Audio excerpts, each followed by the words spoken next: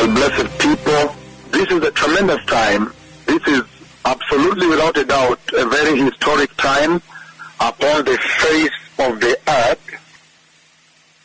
Kenya, these are the things that are coming your way, that really prioritize, make your repentance an emergency, an urgency.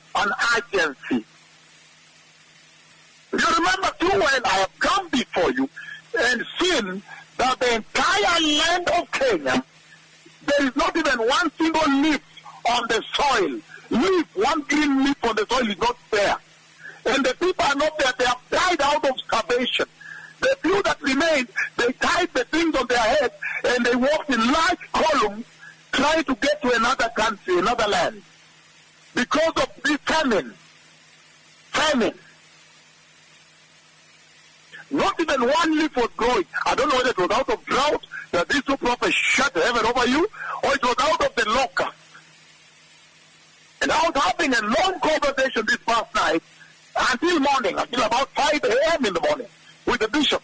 And I was telling them that if Kenya continues in blackmail and slander and mockery, then the Lord will take this locust, this tremendous, most dreadful plague of locusts, that I have struck Kenya with.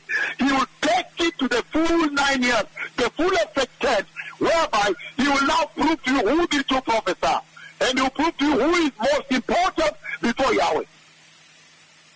Whether it is you or it is the messenger, he has sent to prepare the anointed way, the holy way for the Messiah. Who should listen to who? And I'm saying, if you continue your blackmail and slander, I have seen the prophets of the Lord walking the land like this, sustained by God himself. And I see there is not even one leaf on the soil. So don't joke with this locust. Don't joke.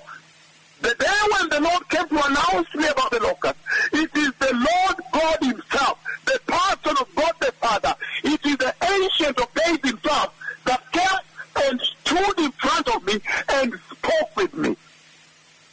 That is just how much the gravity is. Don't joke around Kenya. Don't joke with this locust and continue your blackmail and slander and disobedience. Make sure you organize the national repentance and the media come out and repent. Otherwise the Lord will show them who is God. If they are God, we will know that day. And when the media slander, it is the entire Kenya that has slandered. I am walking the land. The two prophets are walking the land slowly now. And there is nobody in the land. And there is not one leaf. Not one leaf has grown on the soil. That means not even the rain came. Don't joke with this locust. Just like the UN have now said that this is now a shocking phenomenon never seen since the earth was created. Don't joke with this. And they are saying they are now going to multiply 500 times. And they have said that the reservoir where the swarms are coming from are still laying fresh ones which are coming. Don't joke around with these two prophets, Kenya. You can see them in the Old Testament and what they did in Egypt.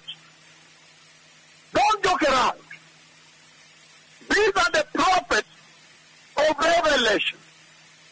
These are the prophets that bring the judgments of the Lamb. Don't joke around. And that's why make sure you begin repentance.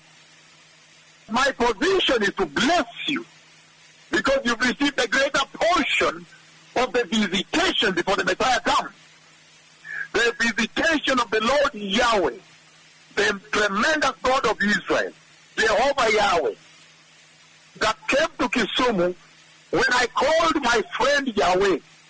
If somebody is that much a friend of God, fear that man. It is common knowledge. Even if they be known, you have to fear and revere that person. At least for posterity, for your future, for your eternity. Because you know what the Lord will do. He will humiliate you nationally in the public space. He if you don't. So Kenya, I see these things coming to you, and you know that you are dealing with the prophets that have come to roll out, to unleash the judgments of God that you see take place in the book of Revelation.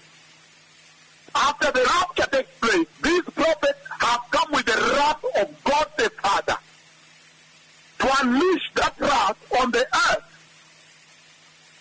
So you cannot joke with them. You don't have so much bearing. You don't have so much latitude to flex with them and twist with them, twist arms and whatever. Because they come with wrath. So you cannot fool around. They will strike you. So Kenya, make sure that you repent. The Messiah is coming, blessed people.